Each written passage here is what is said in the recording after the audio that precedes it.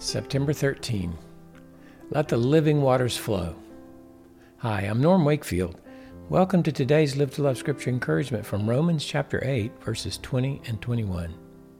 There we read, "For the creation was subjected to futility, not willingly, but because of him who subjected it, in hope that the creation itself also will be set free from its slavery to corruption into the freedom of the glory of the children of God."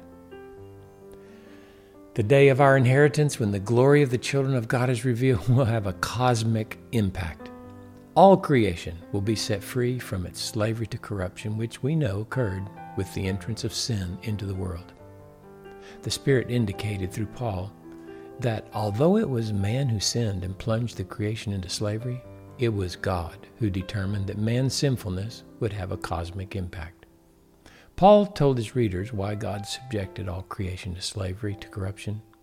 God did it so that hope would also reside in the material universe, a hope of freedom when the redemption of sons of God are revealed in glory.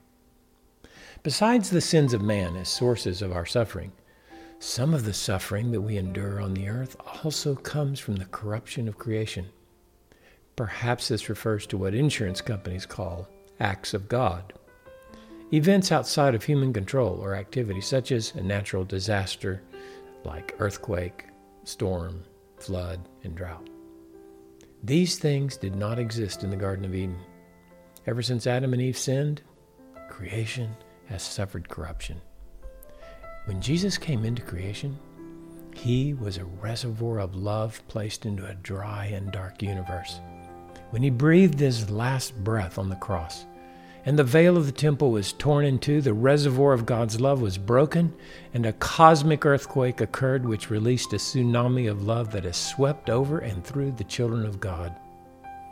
If you're a child of God, then you're a channel of his love, which is a testimony of hope, not only for mankind, but for all creation. If men and women who were slaves of sin have been set free from sin and death to love in the spirit of life in Christ, then the creation knows that redemption has begun. It will be completed by God and culminate in a final cosmic liberation when the sons of God are revealed in glory.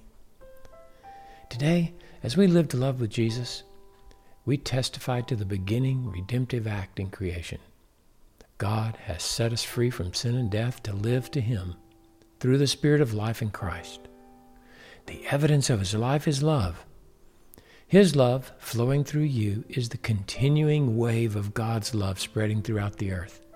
You're a witness that the glory of the sons of God is imminent. So open the floodgates of your heart and let the living waters flow.